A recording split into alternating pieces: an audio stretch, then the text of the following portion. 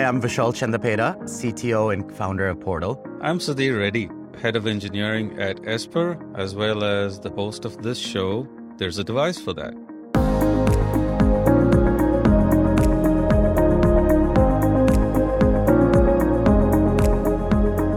Hey Vishal, how are you doing? Great, how are you? Not Thank you bad. for having me here at the Esper office. Extra thankful to you for having joined me on my podcast. Tell us a little bit about Portal, just in a few sentences. Portal is the first at-home interactive fitness and health mirror that provides live form feedback, mental wellness, physical wellness, as long as health tracking. Thanks for flying all the way from India to come meet us and visit us. Yeah, most definitely. Yeah. So you're over your jet lag and... Getting over it. The excitement day to day is keeping me up and awake, so Is this your first time in Seattle? This is my first time in Seattle, and I was pleasantly surprised by how nice it is and how nice everybody is. The weather is great. The city is a lot bigger than I imagined. And knowing that so many big tech companies came out of Seattle, Esper is going to be the next billion-dollar company, I think. Is that why you guys chose I it? hope so. I wish so. So, Vishal, I've heard a lot about Portal. I've seen the product. I've seen customers use the product and all of that.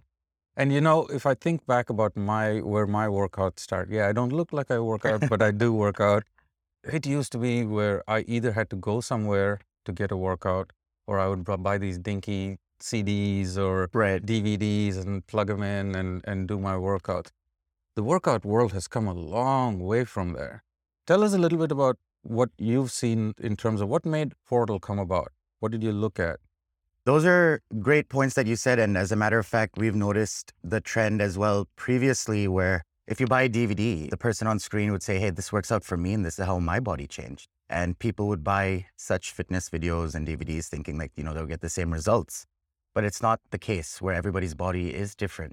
And that was one of the first problems that we try to address. When people are working out, how do we make sure that what they're doing is tailored for them while still giving fun, engaging content? The second point that you brought up was, when you'd want to work out, you'd have to go to a gym, you'd have to drive somewhere. After a long day, I don't think a lot of people want to drive anymore. If you live in metros, it's an hour drive to just go to the gym, an hour drive to come back. Then you have a family at home. So how do you do that on-demand aspect where the accountability of going to the gym or having the gym come to you is now removed and can be addressed with at-home tailored customized solutions? Portal was trying to address all of these things. Yeah. And from your perspective, and you serve specific markets now and you're hoping to expand and you serve mostly the India market Right. at this point. When did you start seeing the trends change in India from the traditional workout methodology to where people are looking for devices in their homes that they can do things with? Right. I wouldn't say it was India only. We started noticing the trend across the globe, even pre-pandemic, with the growth of YouTube and content creators for that matter. Access to high quality programming was becoming more and more available to people.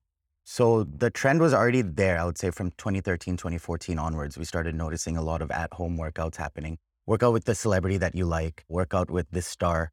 And then COVID definitely increased the speed of that adoption rate.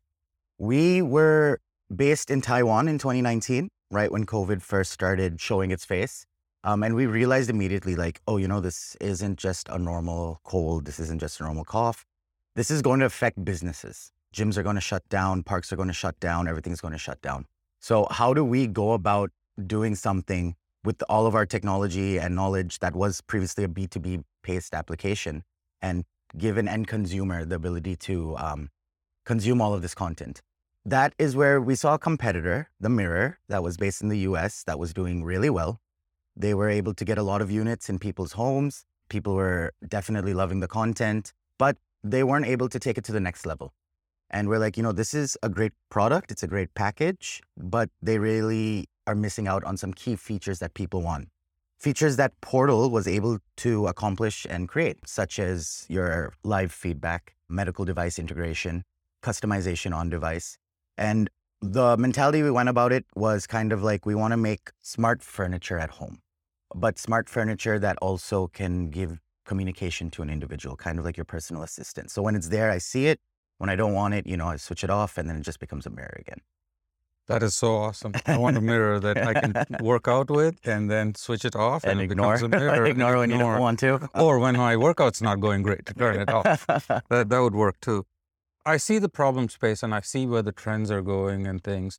Obviously, as the CTO of the company, you're looking for how do you capitalize on this? How do you make this a profitable business and things? So tell us about the market itself for devices and workout equipment and what you're seeing there in terms of where you can find a niche that really works for you. Right. I think that's a multifaceted answer, actually.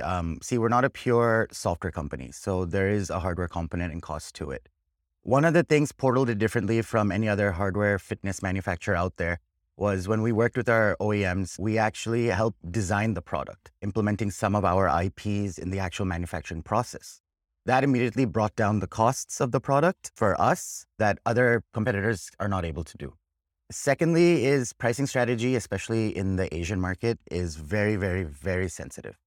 People will buy products purely based on price, irrespective of quality. But when we are trying to do something which is release a really high quality product that meets standards that haven't been met by any other competitor and match a price level that again hasn't been met by any other competitor, we actually did go a few iterations.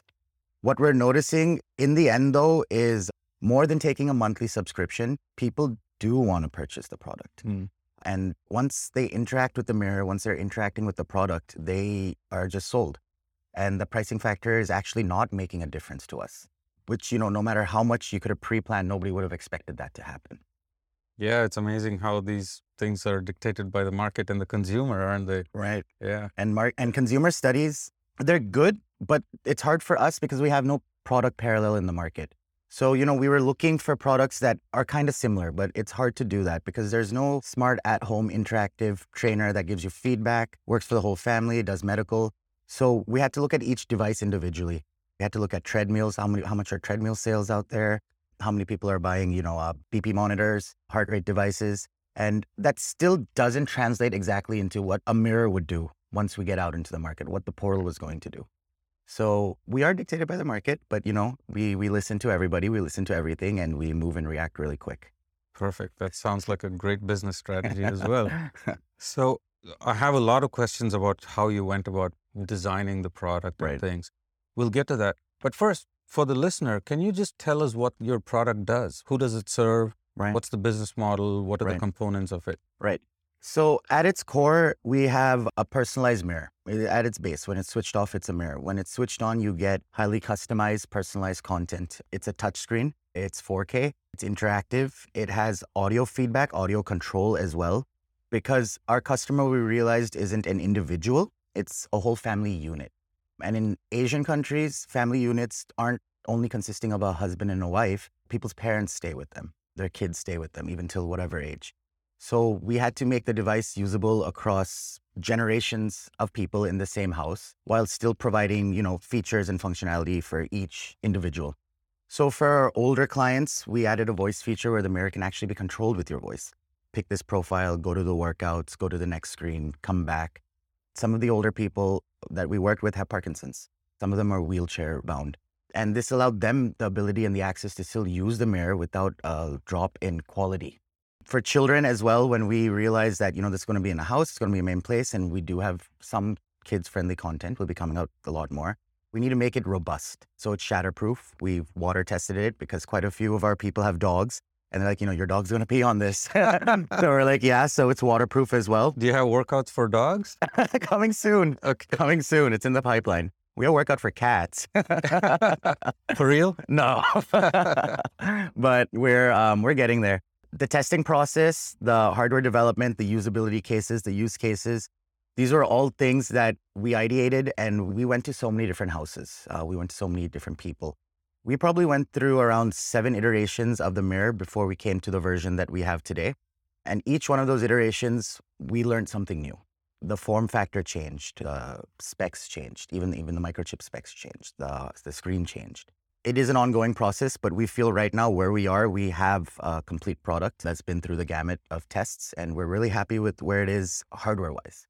Software-wise, we do a lot of customized personalization. So as I said, we have different profiles on the mirror. When a user logs in, the user's journey is they purchase a product. We give them a short questionnaire. Questionnaire takes in medical history, your ethnicity, your age, blood type. Do you have any medical problems? Do you have any physical problems? What type of end goal do you want? What type of time commitments can you give? Things like that. So by the time our product reaches the individual's house, when the portal is set up, your AI clone is already made for your profile, where it says, hey, I know this person's issues, so I can start from maybe 70% of what this person needs. Then when you get it, we actually do 3 types of fitness tests initially. One is something called an FMS test. That's a functional movement screening, where we ask individuals to raise your right hand, raise your left hand, lay down, raise your legs, try to touch this toe, try to touch that toe.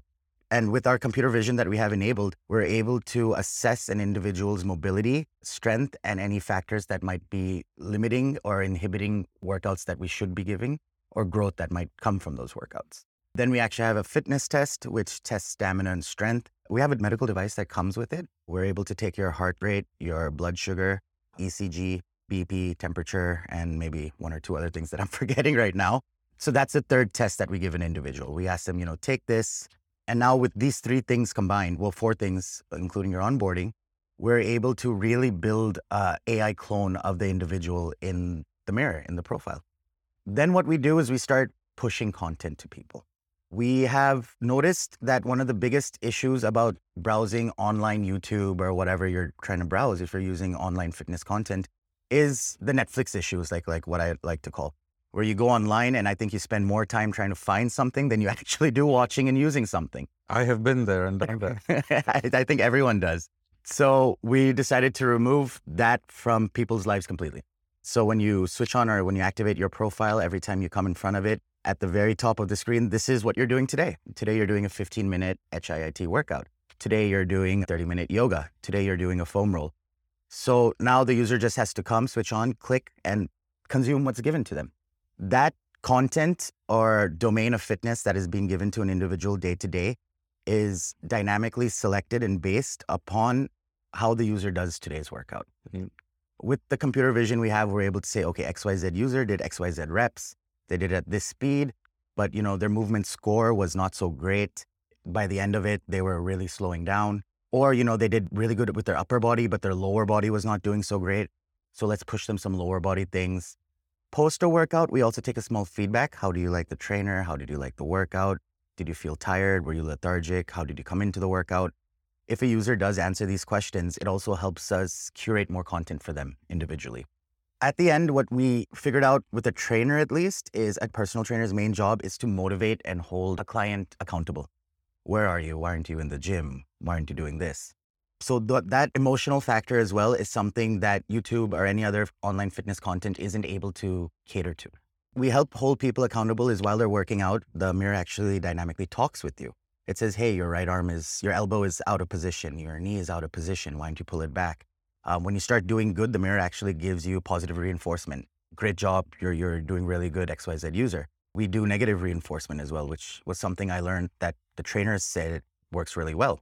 And we're learning, we're trying to make it more dynamic, more user-friendly, more two-way. So these are some of the things that we realized that any other competitor out there isn't doing. They're only taking the physical the video content aspect into it. They're not taking the interactiveness. I love it. This is a marriage of so many things that we talk about on this show, about building devices, about software being able to solve real problems for people that need these problems solved, as well as innovation with your AI and being able to tuck your arms in or whatever it is. That's just amazing. Thank you so much. Technology. One quick question though. Yeah. These kids that use your product, do they all want games on it? Of course they do. That's one of the first requests we got, not even from kids, like I want games on it. And one of the first versions we did, I actually did make a game on there. Like, there were balls flying at you and you had to dodge them. And everybody in the office was not happy with me spending time building games. Dodging. So, but then, that's something we're definitely going to be pushing out soon. Okay. And avatar creation as well. Like, kids like to see themselves in different avatars. So with the body tracking that we have in the system, you can actually see a character on the screen. When you move, the character moves. And you can try to make that character kind of like, do stuff. Very cool. And the other thing I wanted to reinforce to our listener is that this was a case where an off-the-shelf hardware did not work for you, and you had to go design a hardware out, including, I assume, the form factor, you said the chips that Right, were right. picked, and all of that. And the reason I pick on that is because a lot of our customers and people in the devices world, they limit themselves to off-the-shelf devices a Right, lot of times, and right. they think of designing as this Herculean job Mm-hmm, that you can't get over. mm-hmm. But more and more and more, we're seeing people actually design their own devices Right. once the effectiveness of a off-the-shelf device wears out. How was your experience with all of that aspect of things, designing it? Was it the Herculean task that people think it is, or was it not? So I come from a microchip background. I was actually a mixed signal design and verification engineer for a number of years. And, going into that job where we were making chips or whatever we were doing, I was like, oh man, this is going to be so hardcore. This is going to be crazy. And then, after you actually see what's behind the curtain, after a year or 2 years, you're like, this is easy. Anybody could do this. There's like, you don't need this much education to be able to do this. Definitely there is a gap. And you brought something up, which is people are afraid. And that is something which companies like Portal and companies like Esper, we're not afraid of pushing that boundary because we pulled so many curtains aside. We've seen so many things that people said you can't do it, and we've done it. For us, it's just another Tuesday to try to create something new. Awesome. There you have it. It's just another Tuesday to build your own hardware and create a new product. For Portal and Esper. And for others. And for others. So speaking of Esper, how did Esper come into your world? Oh man, Esper came in at the right time. It was serendipitous. We actually tried to build what Esper was doing in-house. I had great engineers working on this problem for about 6 to 8 months, and it wasn't going well. It was going, but it was going slow. Then one day, I got an email. I do not know why I opened it. I just opened it, read it. I was like, okay, this kind of looks interesting.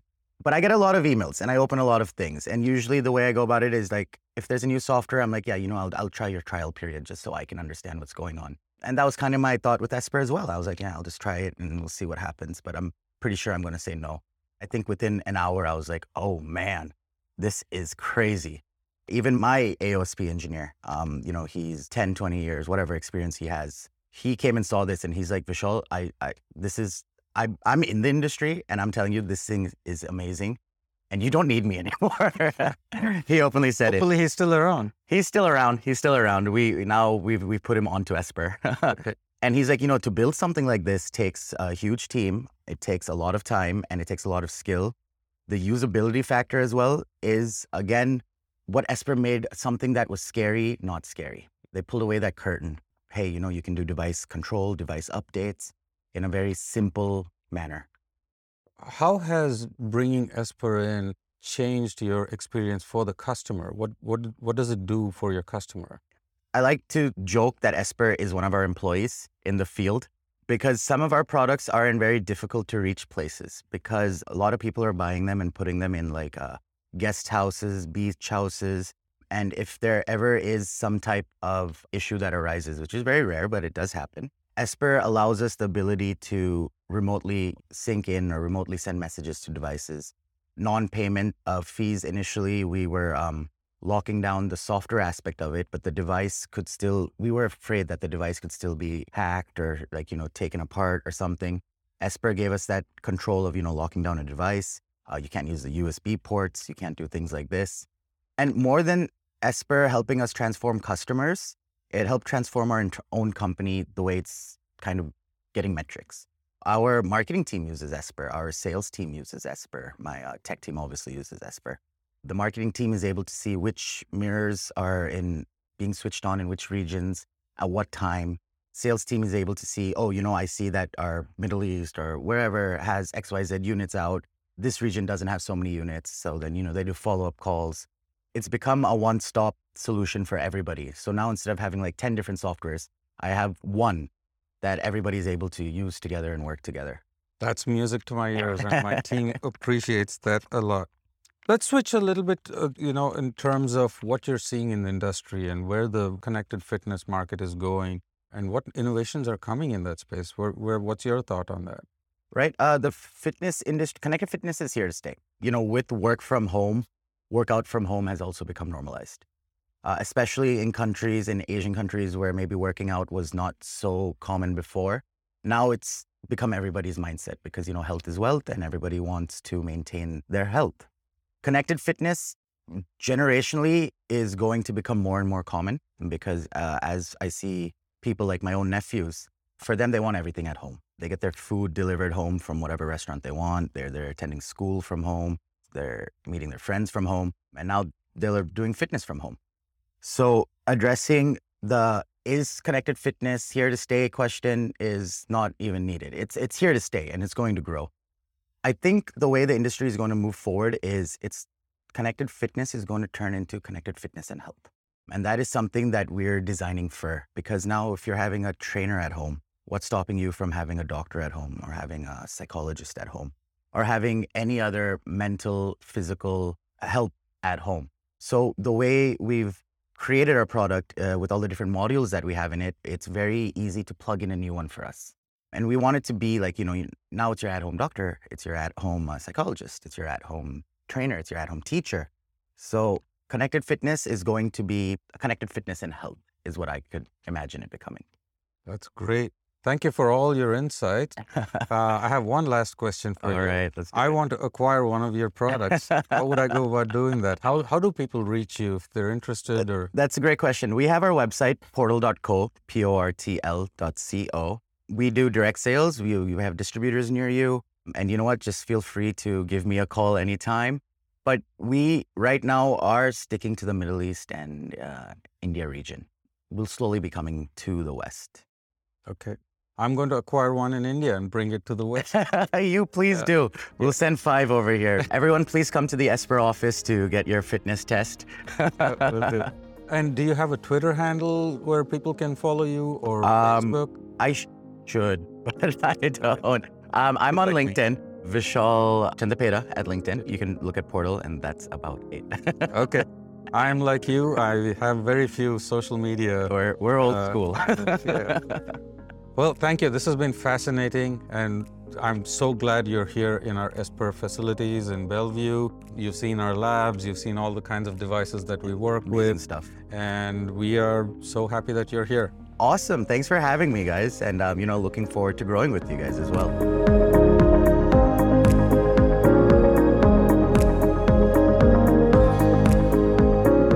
This is There's a Device for That, and you can get a new episode every Tuesday anywhere you subscribe to your podcasts. Please be sure to subscribe. There's a Device for That is brought to you by Esper, the industry's first and leading DevOps platform for device fleets. If you're interested in learning more about how Esper can help you better manage your device fleet, reach out.